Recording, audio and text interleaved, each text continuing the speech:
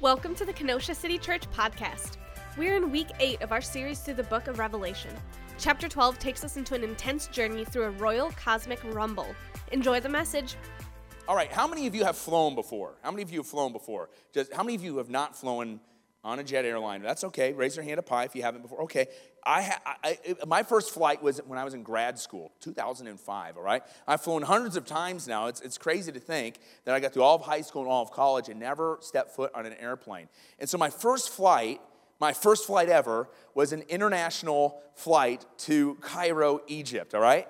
And so everybody on this flight was like, they had been on so many flights in their life. They knew what all the sounds were. I didn't know what a single sound was. Like when the wheel gears were going up and you hear the boom, boom, I thought we were crashing, okay? He's like, you've never been on a flight before. Oh, of course I have, right? So my first flight was to Cairo, and we were going to be doing some work with the church in Egypt. And of course, though, that was a major part, the majority part of why we went. But we did have a day off. And if you have a day off in Egypt, what are you going to see? The pyramids, right? So I got to see the pyramids. I got to see the Sphinx. By the way, across the street from the Sphinx is a Pizza Hut KFC, all right? So yeah, they know how to commercialize it, all right? But of course, they're going to see the pyramids. And the awesome thing, I don't know if you can do this any longer, but at least in 2005, you could actually go into the pyramids. Now, the pyramids are one of the ancient wonders of the world. In fact, when the pharaohs would die, they'd build these giant pyramids as a giant sarcophagus, and they would put the body of the pharaoh inside this pyramid with all his stuff that he wanted to be around him. And many believe that these pyramids, and there's so many different theories what pyramids are about. People are like, aliens built them. I think probably the Israelites built them, to be honest. But the pharaohs believed that when they went in these pyramids, how they were positioned in the sky towards the stars, that these would be capsules to help resurrect the pharaohs into all of eternity. And so people would stuff all their stuff in there, all their junk, all the pharaoh's junk, and they would put the pharaoh in there thinking that he would resurrect. So when I went into the Great Pyramid of Giza, and I went inside, and it was like you would climb some stairs, you'd go in this dark tunnel. There's a tunnel that you have to kind of bend over, and then all of a sudden, there was this giant big room. And there was this center part of the room where the pharaoh is to lay. But I want to tell you, when I went inside the Great Pyramid of Giza, you know what I found? It was empty. The tomb was empty. Now, this made me think, okay, if this pyramid is supposed to be a place where pharaohs are to resurrect into all of eternity, and I'm coming inside the pyramid, there's nothing in here. What's this mean? Well, I'll tell you what this means. Some things have been robbed, but most of the things that were inside the pyramid, they go around museums where you can see all the different things that the pharaohs liked. He didn't resurrect. No, all the artifacts that have survived decay are in museums that you can see. And when you go into the pyramid, it's empty because the things have been removed. You see, the thing is this. There are many people and many tombs around the world that you can visit. Some are empty because things were taken. Some are still there. But I want to tell you of a tomb that is empty, a tomb that we're going to be celebrating that is empty next week. It is the tomb of Jesus Christ. He is not there because his body was stolen. He is not there because he's on display or his things are on display in a museum. No. He is not there because the Bible clearly states he is resurrected. He is not there because 500 witnesses saw Jesus Christ walk around and minister amongst people. He is not there because when Jesus Christ walked after his resurrection, he ascended into heaven and says, behold, I'm coming in the same way that I've gone. We serve a resurrected Savior. And the reason why all these other religions, the reason why even in secular society that we want our lives to be better and we want to live longer is because we don't want to die. And if we don't want to die, we at least want to try to be good so that maybe we can have a good afterlife. Well, the beautiful thing about the book of Revelation is this. You can know today without a shadow of a doubt that you can live in the resurrected power of Jesus Christ right now and that you have the promise of the resurrected Savior for all of eternity. Isn't that great, church? Our hearts long for eternal life. Every single one of our hearts long for eternal life. Not a single person wants to die and just be buried in the ground. Does your heart long for eternal life? Am I right, church? Is it just me? I long for eternal life, and I know that all of you, whether this is your first time in this church or you've been in church your whole entire life, our hearts long for eternal life. The last few weeks we've been looking into how Jesus will come back. But before he creates a new heaven and new earth, is what we'll get into in our second part of Revelation, there's great judgments that will occur all throughout the earth. And we've been seeing these. We saw these in fact, we'll put up the chart there if you could. We saw the seal judgments, all right?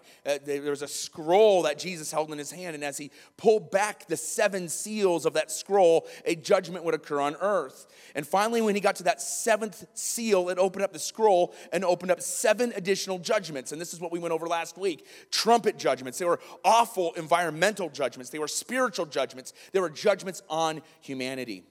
Now, this takes place in an era called the Great Tribulation. And I believe, and as I've talked about in previous messages, the church will not go through this era. I believe that God will take up his church to be prevented from going through these judgments, because these are judgments of wrath. And so I believe the church will be taken up, but yet the people that live through the tribulation will still have a moment. They'll still have opportunities to place their faith and trust in Jesus. Now, there are some theologians that love the Bible because it's kind of a gray area that believe the church will go through these judgments. And as I said last week, I'm put my stake in the ground that I believe that God's going to protect us from these judgments. But if we don't, I'm sorry, you can chase after me with pitchforks in the tribulation, all right? Now, you would think, though, with this one world government, there's going to be a one world government during the 7 years of tribulation. There's going to be an antichrist, a ruler that is demonically possessed, a ruler that the world will love, that he'll bring false peace, he'll bring war, he'll bring a number of things that will result in famine. There'll be earthquakes, there'll be asteroids, there'll be billions of people literally dying. You would think that within all of these calamities that will happen in this future 7-year period, you would think that anybody that was going to live through this period, they would say, we need to get right with God. You would think, right? If all these things happen, you're like, man, I just need to get right with God. But we see that wasn't the case. Revelation chapter 9, verse 13. The rest of the people who are not killed by these plagues did not repent of the works of their hands to stop worshiping demons and idols of gold, silver, bronze, stone, and wood, which cannot see, hear, or walk. And they did not repent of their murders, their sorceries, their sexual immorality, or their thefts. You would think after experiencing all these things, you would think after hearing about the witness of Jesus through the church prior to the beginning of this tribulation, prior to the beginning of the end of the world, you would think people would say, you know what? I remember my grandma talking about that. You know, I remember my friend before he just disappeared. I remember him talking about that. But no, there's going to be such a great deception of the heart that it's hard. It's hard. They did not repent. Repentance means a change of mind that leads to a change of heart, that leads to a change of action. And you would think the Lord's response would be after the 2 sets of judgments, and there's one more set of judgment we'll get to in our second part of this series. You would think that the Lord would be like, are you kidding me? 7 judgments here, another 7 judgments here, billions of people gone, and you're still hard-hearted? You'd think the Lord would be angry. It's kind of like a parent when your kid, you ground them, you send them to their room, you take away their toys, and they're still defiant. You're like, oh, I don't know what to do. And so you would think this would make the Lord so angry, he would just pull the plug on all of humanity and just end it already. But the reason there are judgments and progressive judgments over a period of time is so that not everyone is killed, so that people have an opportunity to still give their lives to Christ. You see, that's called grace. When we have another day of our life, when we are able to pick ourselves up from a mistake, when we're able to walk forward from our past, that is called grace. That is called God's undeserved favor on your life, that you can begin to walk in the newness of life. You see, not one of us is guaranteed another day, and not one of us deserve another day. Why? Because the Bible says that sin separates you from God. For the wages of sin is death. You see, we go through this life thinking we deserve things. We go through this life thinking that we deserve heaven, but we don't. We only receive heaven by God's good, undeserved favor and our response to him. Jesus Christ is offering eternal life to every single person in this room. He's offering eternal life to every single person in Kenosha. He's offering eternal life to every single person in this world. But because of hardness of heart, we say no. Many will say no. And so it is by grace that there's another chance. That's the reason why God just doesn't pull the plug in Revelation. He's like, I'm giving you another chance to get right with God. Grace is that next chance. Grace is that we have another day to live for Christ. Grace is the breath in our lungs. Grace is the heartbeat that we have right now. Grace is that we can live another day and make it right with others, make it right with God. Grace is that second, third, fourth, fifth, seventh, 700th, 7 millionth chance that God gives you. He is a God of second chances. Let that sink in your life. Man, there is something that you're bringing in this room this morning. And you're like, God just can't forgive that. He can. There's something that you bring in this room and you're like, my life is forsaken. I've heard people say this before as they're coming to Kenosha City Church. That, oh man, if I go into that church, the building will just explode. I'm like, what are you talking about? I'm that bad. I'm like, no, you're not. God is that good that He's going to give you another chance. God is that good that He's able to forgive all of your sins. Well, you don't know what sin. I might not know what sin you're talking about, but our Lord God Almighty who resurrected, and because He resurrected, I know the check will clear that He can pay for your bill. You better believe, though, that there is a hardness of heart, and there will be a hardness of heart after people experience judgment. You better believe in our era of comfort, in our era of plenty, in our era of, well, let's just say, this is going to be easy compared to what they will experience in the Great Tribulation. You better believe right now our hearts are prone to be hardened. Our hearts can become hard to the things of God. There's so much vying for our attention to take us away from the things of God. If you've never placed your faith and trust in Jesus, the enemy of your soul right now wants to prevent you from knowing God. If you know Jesus Christ personally, the enemy of your soul wants you to be put on the sidelines, wants you to be distracted, wants you to take your focus off Jesus and your focus off the cross. You know, being a kid in the 1980s, my parents made real sure to raise me right. They said, Andy, don't you dare watch MTV. Don't you dare watch The Simpsons. And all I have to say as a parent today in 2022, man, the simpler times, right? Hell, back then you had to have a cable subscription. Back then you had to have a central TV, this big piece of furniture, right? It was gigantic. Do you remember these things? It took 4 people to move the TV because it was as big as your dinner table, right? And you had to literally sit down in the living room and turn on MTV, and your parents like, what are you doing? Oh, nothing, right? What are you going to do? All right, let's move this big piece of furniture in the bedroom, all right? You just wouldn't do that. But temptation abounds now because the big piece of furniture is now in every one of our pockets, right? It's not just vying for just kids. It's vying for every single one of our attention. Today, people are getting information that's so often unvetted, untrue, unsafe. Just 30 seconds on TikTok, you can see cooking videos, dancing videos, war videos, shootings, kidnappings, a person deconstructing their faith, a person twisting scripture of saying you can live however you want sexually, how to transition, and then puppies and cats. It's too much. Your brain can't take it. Your brain can't take all this information. It's like trying to read 7 volumes of an encyclopedia in literally 15 seconds. Our brain can't take it. We're being numbed to information, and we are being numbed to things that are false that people are saying is true. In fact, this is our main point this morning. Write this down in your notes, all right? I encourage you to take notes in this series, because in a series in Revelation, if you're not going to take notes, you're going to get confused, all right? So write notes. Here's our main point. The battle starts in your mind. You see, often we talk about the battle happening on a battlefield, or it's going to be the battle of Armageddon and the tribulation. No. The battle has already started. The battle starts in your mind. And the war isn't just for our kids' minds, our next generation. In fact, we had a video that almost played that we're going to talk about our next generation here in just a moment. I'm like, oh, no, you're going to ruin this surprise. You saw panic on my face there. Listen, it's not just for our kids. The battle for the minds are for college students. The battle for the minds are for the unmarried. The battle for our minds is for the married. It's for the adults. It's for the grandparents. If you're alive, there is a battle for your mind.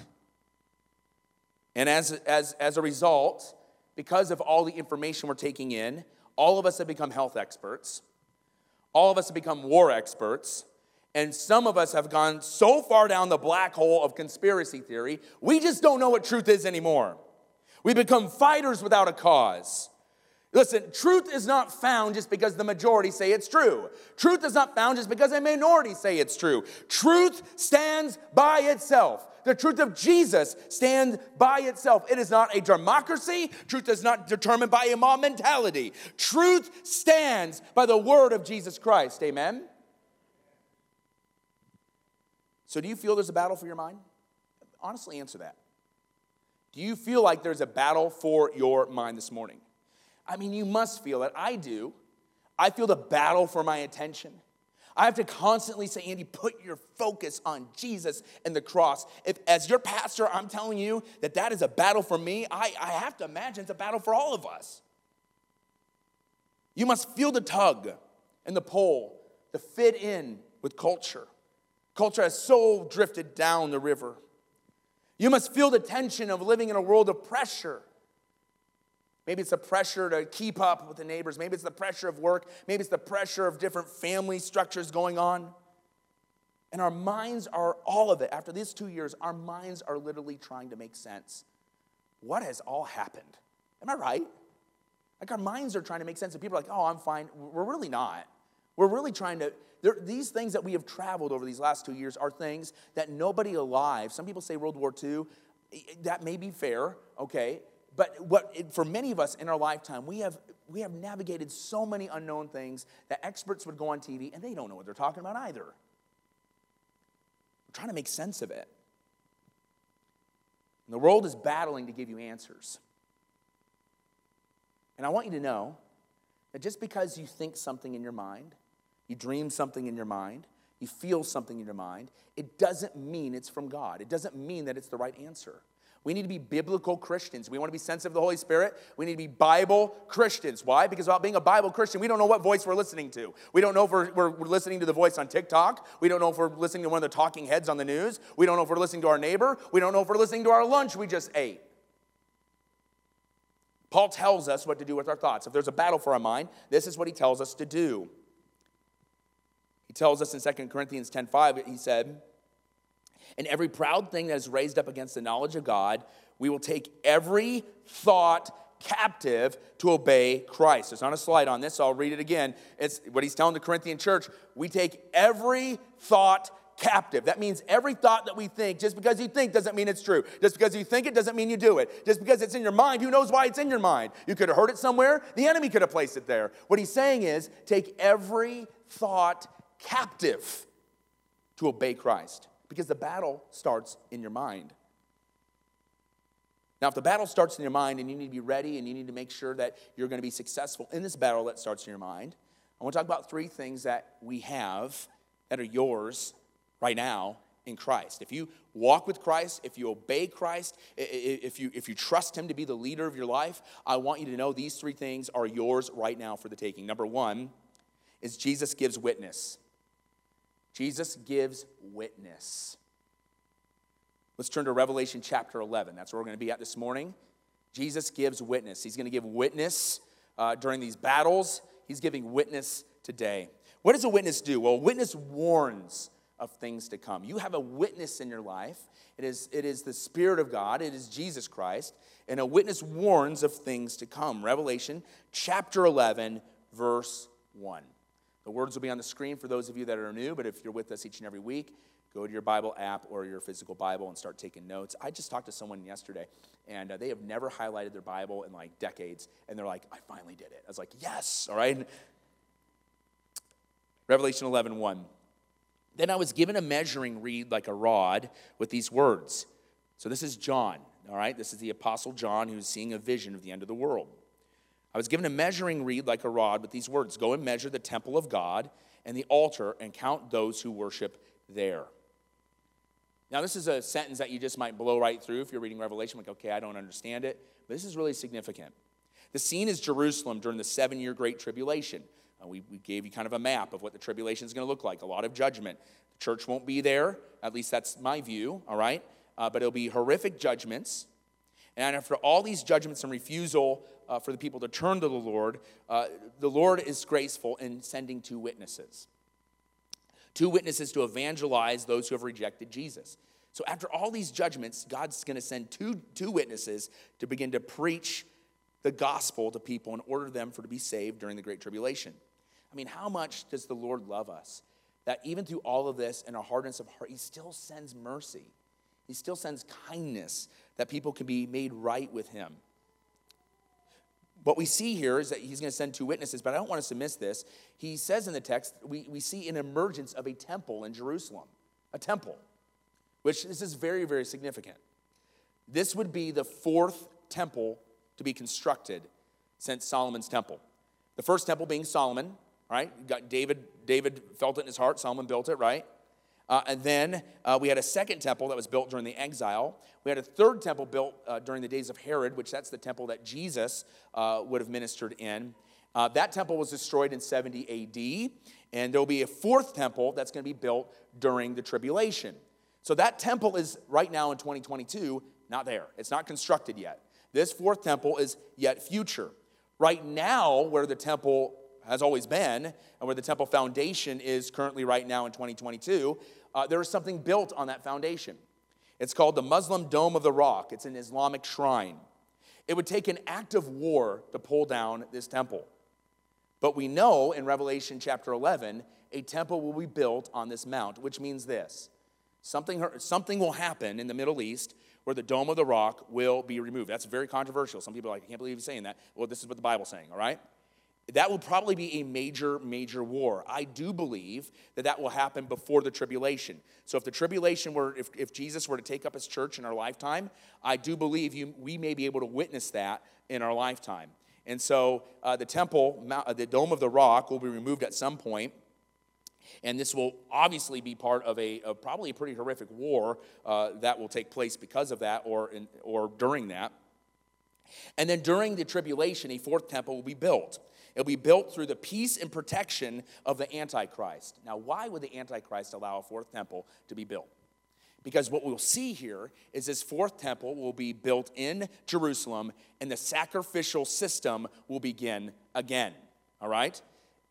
Now, many Christians, they get really excited when they hear about the temple being rebuilt in Jerusalem. I don't know if you have been before, like, ooh, the temple can get rebuilt. I'm like, whoa, that's awesome. Well, we're not really saying it's awesome because we want to go to the temple. We're saying it's awesome because, ooh, that means Christ, he might be near, like he might be coming back in our lifetime. So if you hear people talking about a temple being built in Jerusalem and Christians get excited, they're getting excited because they're anticipating Christ's return may be near. But the temple itself is actually heresy. What we see here is this temple is being constructed and animals are being sacrificed and they're looking for a Messiah to come. That's heresy. That's bad theology. We as Christians should never go back to the Old Testament sacrificial system. We as Christians should never go back to all the festivals. In fact, it says in Hebrews 10:4, it's impossible for the blood of bulls and goats to take away sins. The Old Testament festivals, the temple sacrifices, and even the temple itself were pictures that pointed to the ultimate fulfillment and final sacrifice, Jesus Christ, who fulfilled it on the cross and the resurrection. So therefore, we as a church will never go back to the Old Testament sacrifices. Praise the Lord. I hate bodily fluids. That would be gross, all right? We will never go back to the festivals. We'll never go back to those things found in the Old Testament. There is a movement today where people are going back to those things, or they're trying to reintroduce Old Testament practices in the New Testament era. I want to tell you that is bad theology.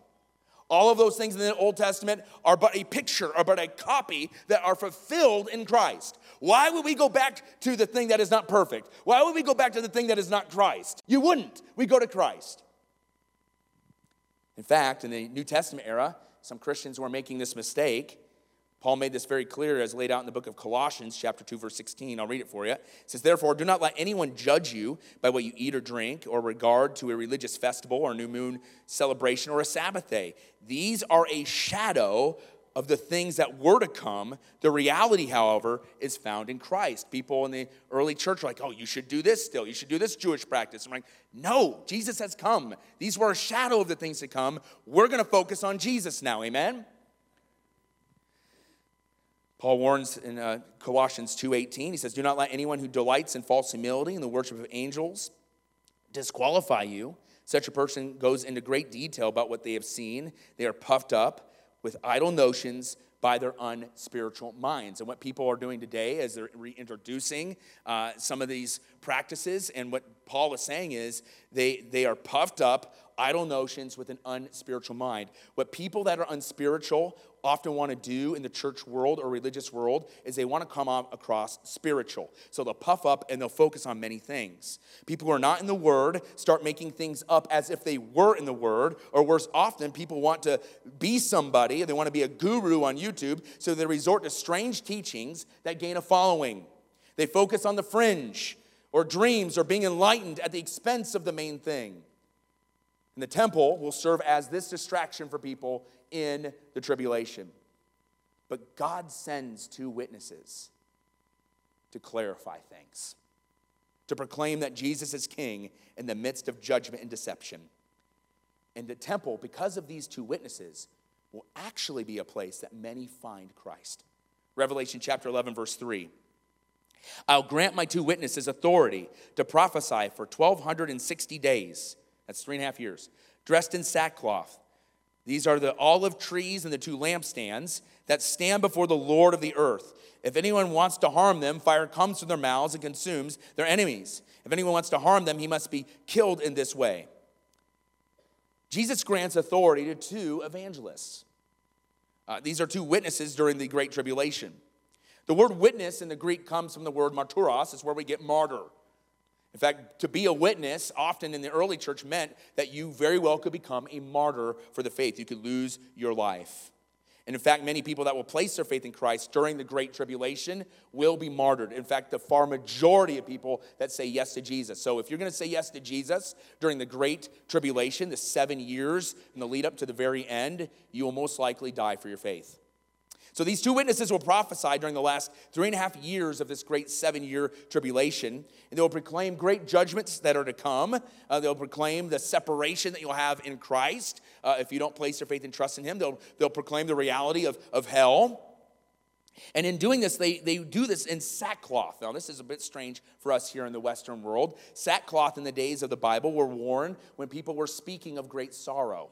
So if someone were to die or some calamity would happen, we might put the flag half staff. I know that we would put on sackcloth in the biblical times. These two witnesses were mourning the judgments that were occurring, and they were mourning the people's hardness of heart that they were going to spend eternity away from Christ. They were brokenhearted. Is your heart broken this morning for those that don't know Christ? Would you put on the proverbial sackcloth for your family, friends, neighbors, even strangers? Is your heart broken?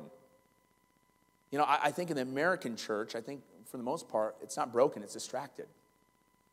And one thing about Kenosha City Church, what I absolutely love here is I hear story after story of broken hearts that lead to reaching people, and that we get to see the restoration of Jesus Christ played out in people's lives. Isn't that awesome? But do you have a broken heart? Often we pray that we want to have the heart of God. Often we pray that we want to see as God sees. Have you prayed that before? If you're a follower of Christ, have you prayed that? I have. Okay, very well. Those are good prayers. But does your heart ache for your family or friends that are far from God? Even more, does your heart ache for your neighbors you don't even know? God, give us a broken heart. Man, let that be our prayer. God, help me see how you see. Give me your heart. But God, your heart's busted for those that don't know you. So God, I pray that you would give us a broken heart too.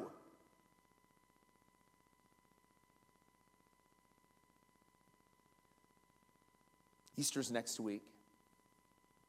Let's have a broken heart for those that don't know Christ. Not to lament or be in despair, but the anticipation of resurrections in people's lives. Amen?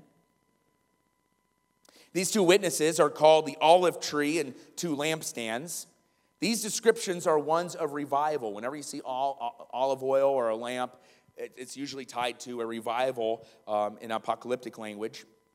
And what we see here is that these two witnesses will indeed bring about a great revival by the Spirit of God. And he's going to bring a great revival to the nation of Israel. We talked about a couple weeks past that a part of God's plan is that Israel will experience a great turning to the Lord Jesus Christ, a great revival. And it won't just be localized to Israel, it'll be worldwide. So these two witnesses, even though many people are rejecting God, will through them, a revival will result. Now, these two witnesses, as they proclaim Christ, people have asked me often, Andy, who do you think these witnesses are? And again, this is speculatory, but I'm going to give you some names this morning. Can we do that? All right? I believe that these two witnesses are very, very familiar to Old Testament, especially to Jewish people going to the temple. They'd be like, whoa, wait, these are our heroes. Who are the two witnesses? Well, it's impossible to completely identify them, but I believe the two witnesses are the return of Elijah and Moses. Can you imagine? Two heroes of the Jewish faith, they're going to the temple to go slaughter a calf, and all of a sudden I'm like, whoa, that's Elijah and Moses. Now, the reason why I think it was Elijah and Moses is we get some clues in the Old Testament. Malachi 4:5 says this. See, I will send the prophet Elijah, this is a prophetic word, I will send the prophet Elijah to you before the great and dreadful day of the Lord. That means that the prophetic promise is that Elijah is going to show back up. Okay, I think that's a pretty good proof text.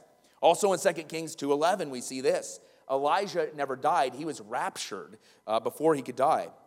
2 Kings 2:11. As they were walking along and talking together, suddenly a chariot of fire and horses of fire appeared and separated the two of them. And Elijah went up to heaven in a whirlwind. And Elisha saw this and cried out, my father, the chariots of horsemen of Israel. And Elisha saw him no more. And then he took the hold of his cloak and tore it in two.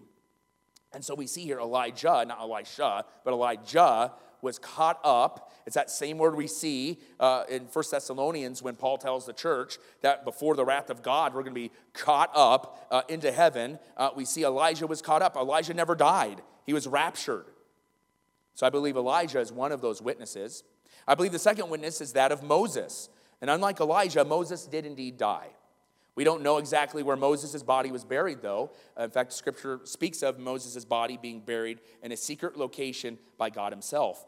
And we get a really, really weird verse in a very small book in the New Testament, the book of Jude, Jude verse 8. There's only one chapter, Jude chapter 1, verse 8. It says this, in the same way, these people, relying on their dreams, defile their flesh, reject authority, and slander glorious ones. Yet when Michael, the archangel, was disputing with the devil in an argument about Moses' body, he did not dare utter a slanderous condemnation against him, but said, the Lord rebuke you. All right, so there's a battle. There's a cosmic royal rumble going on between between the archangel Michael and Satan. And they're battling over the body of Moses, right? Well, the reason why I believe they're battling over the body of Moses is the enemy knows that Moses is going to be used in the book of Revelation. He knows he's going to be used, and he knows that God intends to resurrect this body. Finally, we see the transfiguration of Jesus. This is where Jesus appeared before Peter, James, and John in the New Testament. Matthew 17:3, after 6 days, Jesus took with him Peter, James, and John, the brother of James, and led them up a high mountain by themselves. There he was transfigured, that means a glory shone upon them, and his face shone like the sun, and his clothes became white as light. Again, the disciples are saying, whoa, Jesus indeed is God. Just then there appeared before them Moses and Elijah talking with Jesus. So again, these passages, again, there's people that dispute this. If I were to tell you today, who do I think the witnesses are? I believe they are Elijah and Moses, and they're speaking at the fourth temple about how to be made right with Jesus. They were given what the Bible says here in Revelation chapter 11. They were given authority to speak. How amazing would that be? How amazing will that be? But you know who else has authority? It's not just a reappearance of Moses and Elijah. It's not Jesus who's bringing down judgments. No, you know who has authority? When Jesus ascended into heaven, and during the church age, he says, all authority has been given to me, to you. You have all authority. You have been anointed and appointed for this time. Until Jesus Christ takes his church, until Jesus Christ comes back, you have been anointed and appointed with the same message these two witnesses are going to give. You've been anointed and appointed, not with your power, not with your wisdom, not with your know-how, not with your gifting. You've been anointed and appointed with the Spirit of the living God to preach forth a message that is not of your own. Oh, people want to be cute. They want to come up with their own messages. No, we plagiarize the message of Jesus Christ. What Jesus said, we speak. Why? Because the Bible says the gospel will not return void. That means that every single situation that we go through life, every upheaval, war, people battling each other in the streets, disease and sickness, financial problems, fights in families. You want to know what the answer is to our hopelessness? You've been anointed and appointed to speak the result that will give you hope, and that is the gospel of Jesus Christ. Amen, church? And yet when we move away from that true north, oh, how do we get hopeless? Oh, yet when we move away from that true north, do we begin to think of all these things that ultimately don't matter? Oh, yet when we move away from that true north, we suffer. And people that should know Christ and hear about Christ don't know about Christ from the people who have been anointed and appointed to share Christ. You've been anointed and appointed with all authority in heaven. The Bible says how beautiful it is for those who bring good news. The gospel means good news. That is to share Jesus, that he died on the cross for your sins, no matter what sins that you've committed, past, present, future. He's rose from the dead. It is good news. But why is the gospel to so many bad news? Why is the gospel so scary when you want to, if you're going to come and go share Jesus with my neighbor and your neighbor's like, get away from me, I don't want to hear anything about that gospel. Why is that?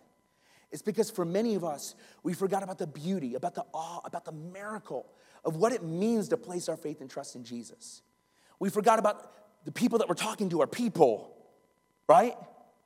When you share Jesus, you aren't out to tell, you're not going to do it just to make yourself feel good and feel right. I mean, that's the polarized society we live in today. We want to share things today so that we feel good and feel right and win. That is not how we share the gospel. We share the gospel because we love that person, whether they're going to reject it or not. We need to have the heart of Jesus, who after being rejected time and time and time again sent 2 witnesses.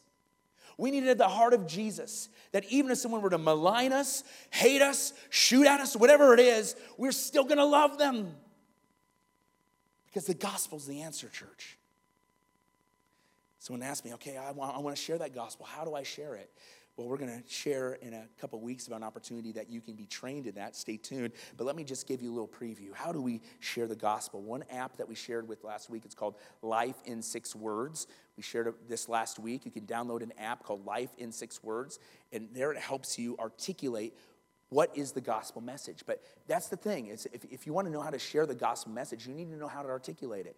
It's not hard to articulate once you understand what's the essence of the gospel message, that Jesus Christ died and was resurrected. And so we encourage you to download that app. It's a great resource to share. There will be trainings in the near future we'll share as well. But when you begin to share, though, it's not just what you know. It's also in your approach. How do you approach somebody when you want to share Jesus with them? Obviously, you're praying. Obviously, you're doing a lot of the heart work on you're being aware of who God has placed in your life. But when it goes to that moment of when you're going to talk to somebody about Jesus, I want you to think of this, AAA. All right, everybody say that together. AAA. All right, what is AAA? When you approach somebody, I want you to think of ask, admire, and admit. When you go to somebody, it's so easy just to tell them what you think, right? In anything in life. Well, this is what I think. And because you listed everything, you're like, they understand now. I think they might agree. Well, how do you know they agreed? They nodded their head and smiled and listened. Listen, they're just hearing you, all right? How do you know that they even agreed with a thing? You don't know. The key is this, isn't going just to start talking to them, right? That's the admit part. Admit is talking. That's what we typically do, is you start talking at somebody. We don't want to talk at somebody. We want to talk with somebody. How do you talk with somebody? This is something that could even be marriage tips, all right? All right, you can ask, admire, admit your wife, right? Or your husband, right? You ask questions. Hey, I noticed on Sunday morning, you have a routine. Can you kind of tell me about it? Or I don't know. You can ask, hey, it could be just family questions, work questions, right? When I'm on the plane, I know I'm a pastor, so this one, it short circuits just a little bit sooner. But when I'm on the plane and they're like, I say, hey, what do you do for a living? And I find it really fascinating. I sit next to really fascinating people that do fascinating things on planes. But whenever they get done talking about, usually they say, and what do you do? And I'm like, oh, here we go, right? I'm a pastor, all right? And they're like, crud, right? Anyway, it's just funny. But anyway, I go back to asking questions again, because I think immediately I'm going to start preaching to them. Right? And the idea is this. You want to begin asking spiritual questions. And as you begin to ask spiritual questions, see what you can admire, right? What can you admire about somebody who's maybe even in a different religion, okay? It could be that they're devout or that they're trying to search for answers for eternity, right? Doesn't mean they're right, but their heart is searching for something in the same way our heart searched for something, but we just found the answer in Jesus, right? That he is the way, the truth, and life. No man comes to the Father except through Jesus, right? So the whole idea is to find, okay, what can we admire about this person? And then admit to them, hey, you know what? Jesus. The grace of Jesus, right? Because most people in life, they're just working their way. They're trying to work their way to God or work their way into a better life. And when you realize it's not about work, it's about Jesus. It's provided all the work. He's done all the work, and you receive. You know what happens almost 9 times out of 10? People are like, whoa. That's not anything I've ever heard about religion or anything I've heard about church or Jesus. I'm like, I know. Jesus has gone to the cross and he said it's finished. He did all the work. We just got to receive it. Man, it is so good. But it means that we really care about the person and that we're talking with the person and not talking at the person. Anyway, there'll be a training on this. I really hope that you can join us for that. In the future, we'll share that in the weeks to come. But think of AAA, Ask Him, I Remit. We begin the authority not to beat somebody down with our Bible. We begin the authority to lovingly share the truth of God in a way that is indeed good news. The gospel means good news. It was a secular word. If it's good news, let's treat it as such, right? And just as much the 2 witnesses in the book of Revelation have the authority, we have that authority too. But the battle, it starts in our minds. And we don't think we have that authority. The battle, it starts in our minds. We start listening to our voices and we feel like we're disqualified. We're not qualified to talk about the things of God. We begin to think of everything that we've ever done wrong. We don't think that we can say it right. Or we think of somebody else that could do it better. And the battle in our minds will always have us just sit idle because there's so many reasons why we can't do it. No, that's not true. You're a child of God, empowered by the Spirit of God, with a message from God. All you have to be is a conduit of the power of God. Jesus gives witness, and you are a witness. A witness warns the things to come. Another thing a witness does is a witness can't be stopped. Revelation chapter 11, verse 7. The 2 witnesses, when they finish their testimony, the beast that comes out of the abyss will make war on them, conquer them, and kill them. Their dead bodies will lie in the main street of the great city, which is figuratively called Sodom and Egypt, where also their Lord was crucified. And some of the peoples, tribes, languages, and nations will view their bodies for 3.5 days and not permit their bodies to be put in a tomb. Those who live on the earth will gloat over them and celebrate and send gifts to one another because these 2 prophets had tormented those who live on the earth. So people, through this 3.5 years of their witness, tried to kill them. And in a passage we didn't read this morning, they literally, some pretty freaky things happened that people that tried to kill the witnesses. God protected Moses and Elijah, who I believe them to be. He protected them from being killed. But when they finished their testimony, we see something absolutely crazy. A satanic beast is coming out of an abyss. This is the Antichrist. He is a human world leader of a united one world nation indwelled by demons. And he has had enough of these witnesses. He is going to do something that the people on earth would not do. And he killed them. He killed them. And you know what? The news spread throughout all of the world. The people's hearts were so hardened that people from all over the area came and witnessed the bodies. And they gloated, the Bible says. I imagine people are scrolling on social media. Can you believe this? They're liking it. They're sharing it. They're sending it to all their family and friends over Messenger. They killed him. Our great and glorious leader. I'm sure he has a name. They won't call him the Antichrist because they'll think he is like Christ, right? But the Antichrist killed him. Can you believe this? Woo! It is so amazing to these people that if they weren't in the local area to gloat at the bodies in person, they canceled work, they made it a national holiday, and they began to exchange what the Bible says, gifts. People ran to the stores. They wrapped up presents, and because they weren't celebrating Christmas anymore, this was their new Christmas. The death of these 2 witnesses, they could not shut up. And they thought because they were dead, their problems would be over, and they persecuted them. You know what? These 2 witnesses were martyred. They were witnesses, they were martyred. You know, people are martyred right now all over the world. Did you know that? Right now, people in churches are dying to worship, literally. In fact, look at this map. These are the nations right now where people are being lightly to severely persecuted for their faith, all right? The redder the nation, the worse it is. I would even contend that China should be a hard red, all right? Russia should also be filled in as well. In my time in there, Russia at any moment will confiscate a church building. I'd also contend there should be another shade of colors emerging out of here, and that is a different form, I would say, of economic persecution against the church, and that would begin spreading across Europe. But this is traditionally where we see the numbers. This is where people are actually counting the numbers right now of people that are being tormented or put to death for their faith. In fact, last year in 2021, 360 million Christians in these nations face significant persecution for their faith. That amounts to 1 in 7 Christians right now in the world are facing significant persecution, and we need to pray for them. We need to pray for our persecuted church. As we sit here not worrying about being persecuted for our lives, we need to pray for those that this morning, right now, as they're going to church, they are. 1 in 7 believers in the world today. We need to pray for them. Their lives should serve as a witness. People are dying statistically every day for their faith in this world. And in our freedoms right now, we need to be a witness. You see, the tombs of the scoffers are full around the world of those that have scoffed at Jesus and then since died. But there's one tomb that is empty. That's our risen Lord Jesus Christ. Critics may come and go, but Jesus' message cannot and will not be stopped. And I want you to know that for all the people that are dying for their faith around the world today, they may be put to death, but what they cannot take is their eternal life in Jesus Christ. They may be put to death, but I want you to know that when you kill somebody that's speaking the gospel, you just poured gasoline on the gospel. You can kill the messenger, but you cannot kill the message. Amen? So a message cannot be stopped, and we see that as they're gloating over the 2 witnesses in the book of Revelation.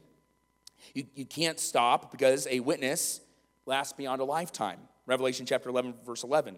But after 3.5 days, the breath of life from God entered them, and they stood up on their feet, and great fear fell on those who saw them. Can you imagine? These bodies are probably bloating. There's rigor mortis kicking in, right? They're in the middle of the street there, and they're dancing. They're like, look at these. And they're having a 3-day drunken fest. And then all of a sudden, one begins to cough, right? And they just stand to their feet, and they're like, woo! Oh, no!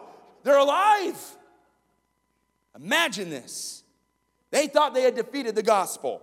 Imagine this. 3.5 days later, God breathes new life into the corpses. They stand up on their feet, and they are alive. But their message is finished. They're not going to start a whole new sermon. What we see here is they are raptured into heaven. You can't stop the gospel. Oh, how many of us need to hear this in 2022? You can't stop the gospel. If you received it, you're made new. Yesterday's mistakes, they are gone. You can't stop the purposes of God. What do you feel like you're fighting against this morning? That's what I want to know. You can't stop the purposes of God. What are you fighting against? What is fighting against your soul to take your attention off the cross of Jesus Christ? What happens is when we are submitting to a fight that's not our fight, we begin to fight against our neighbor. We begin to fight. Maybe we're fighting with our health or our finances. Maybe we're fighting against depression. Listen, here's the deal. When we take in any of those things, whether good, bad, or ugly, when we focus on those things, we're no longer focusing on the victory that Jesus bought on the cross. We need to stop trying to find meaning in ourselves when we find ourselves in adversity. You know that when the tough gets going, you know what ends up happening? We try to find answers within our own selves.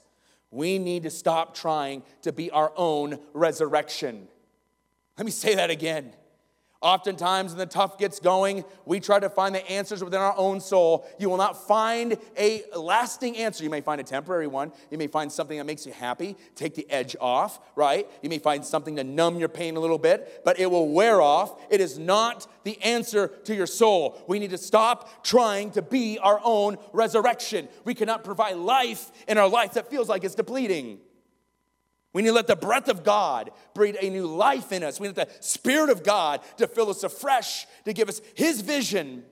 When you feel like you're down for the count, when you feel like you've been knocked out, when you feel like that you've literally fallen down and you can't get up, and you know what it's like sometimes like this when you're lying in bed. I have to go to work. I have to face that person. I have to do this. When you focus on those things, you can't get up. But when you focus on the Spirit of God and you say, good morning, Holy Spirit. Your Spirit, your mercies are new. Your grace is fresh. You can get right back up and say, God, I'm following you this morning.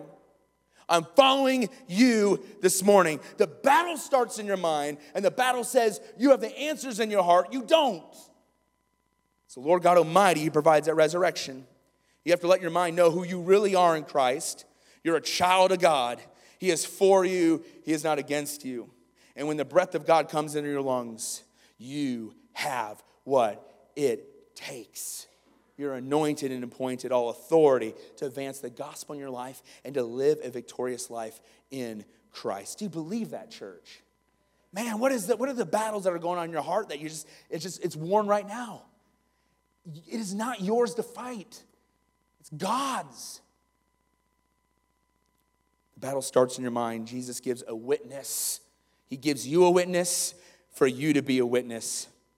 Second thing that God gives is He gives an inheritance.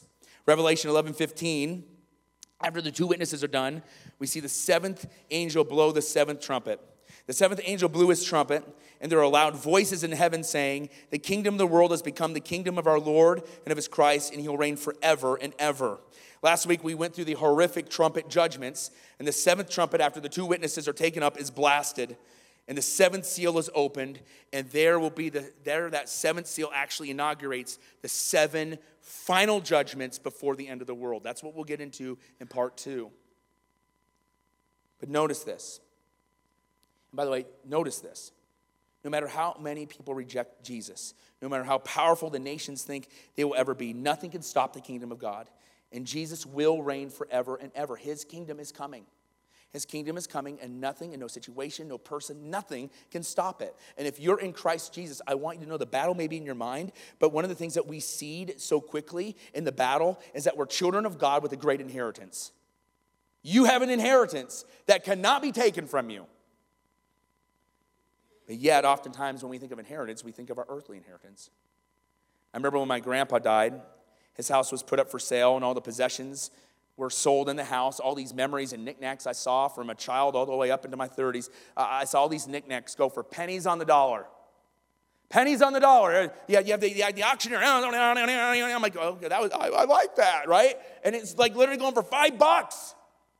And it made me think of all the things I have in my house now, all the things that I cherish, and we lock our door at night so someone doesn't thieve it. Some auctioneer is going to be in our home some decades later, right? And it's going to go for pennies on the dollar. That's the inheritance we give all our attention for. And Jesus is telling us, don't short-circuit yourself and short-sell yourself for the real inheritance that doesn't go down in value.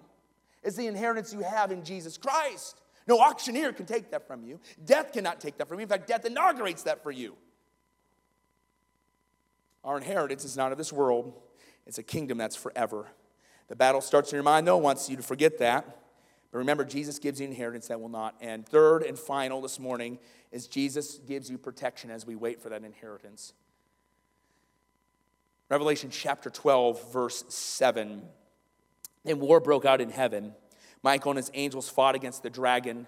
The dragon and his angels also fought, but he could not prevail. And there was no peace from them in heaven any longer. So the great dragon was thrown out, the ancient serpent who was called the devil, Satan, the one who deceives the world. He was thrown out to earth and his angels with him. Chapter 12 of Revelation is kind of a parenthetical. It literally shows us what has been happening in the world all throughout history.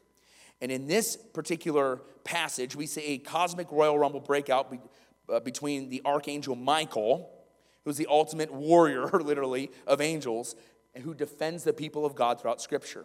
And we see Satan, after killing the witnesses, goes up to the outer rim of heaven. Satan is so prideful, he thinks he can go to the outer rim of heaven and go in, all right? And the archangel Michael's like, oh, no, you don't. You can't come in here. And a big cosmic battle royal breaks out, and Michael body slams the dragon, who is Satan, back to earth.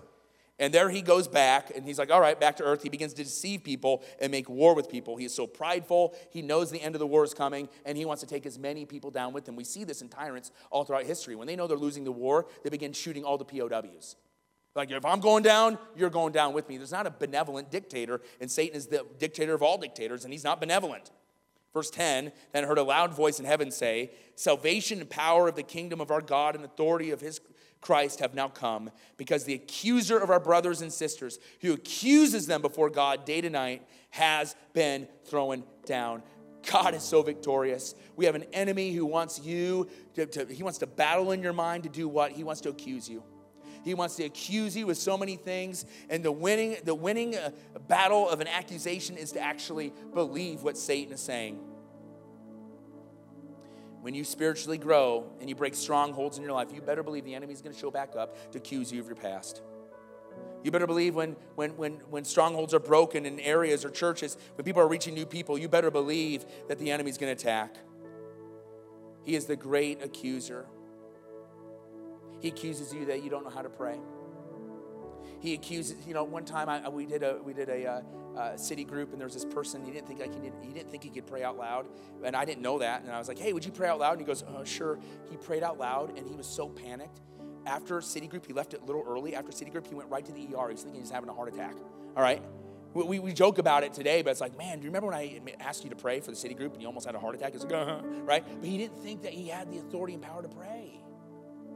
That's what the enemy does. He tells us that we don't know how to pray. He tells us we can't hear from God. He tells us that we can't understand his word. He loves to accuse us into submission. But we see that's not our lot. If you're in Christ Jesus, listen to this wonderful, glorious promise. Revelation chapter 12, verse 11.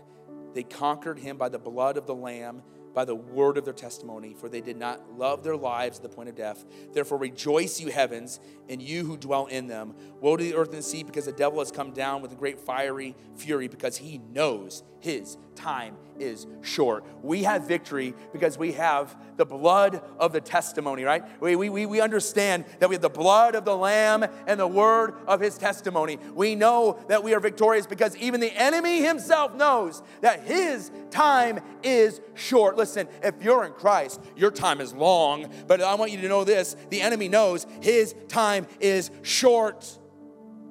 So what does that mean? It means we need to win the battle for our mind. Here's our prep kit for this week. Where does the enemy have a foothold? You need to name that right now. Where does the enemy have a foothold in your life? Secondly, where do you doubt the promises of God? Wherever the enemy has a foothold in your life, that's where you will definitely doubt the promises of God, all right? Where does the enemy have a foothold? Where do you doubt the promises of God? And finally, here is the big victory that you're going to start sharing in people's lives. We're going to see people say yes to Jesus all across this room in 2 services. And in part, it's going to be done. Yes, we know God's at work and everything, and he gets all the glory. But he also has chosen to use us. We're going to rejoice because we know that because of you and your witness, people are going to connect to Jesus next week. Amen? We're going to thank him and praise him already for that. So let's pray. There's going to be battles won in our mind this morning. Let's pray because God is bringing many of you into that era and knowing that you've been anointed and appointed for this season. So, Father, we love you and we thank you so much for who you are. God, I pray for those individuals that feel like they can't have a relationship with you. They think of all the things that the enemy's accusing them right now. Oh, you remember when you did this? Oh, remember when you said that? Nobody even knows about that. What, you think God can accept you? Those are accusations. And Lord, I pray that you squash them this morning. Lord, I pray that people are freed in you this morning, God. I pray that people would come to know you in a deep personal way. Or if people have known you, they would say, Lord, I'm coming to you afresh today knowing that I have all my forgiveness found in you. In fact, as we pray this morning and just ask God to just reveal to you, like, where are you doubting God? Where are these strongholds? I just want to talk to anybody in this room as we continue to pray. If you've never placed your faith and trust in Jesus, there's nothing holding you back or preventing you from receiving Jesus. Did you know that? Ask yourself right now, are you 100% confident that you are going to spend eternity in heaven? If you're not sure if you're going to heaven, today you can be made sure. This is how you do it. It's acknowledging that you were created by God. It's acknowledging that you've done wrong in your life. It's called sin. Sin separates you from Almighty God. It's acknowledging that there's nothing you can do to take away your sin. It's acknowledging, here it is, I need Jesus. We just tell Jesus that right now, Jesus, I need you.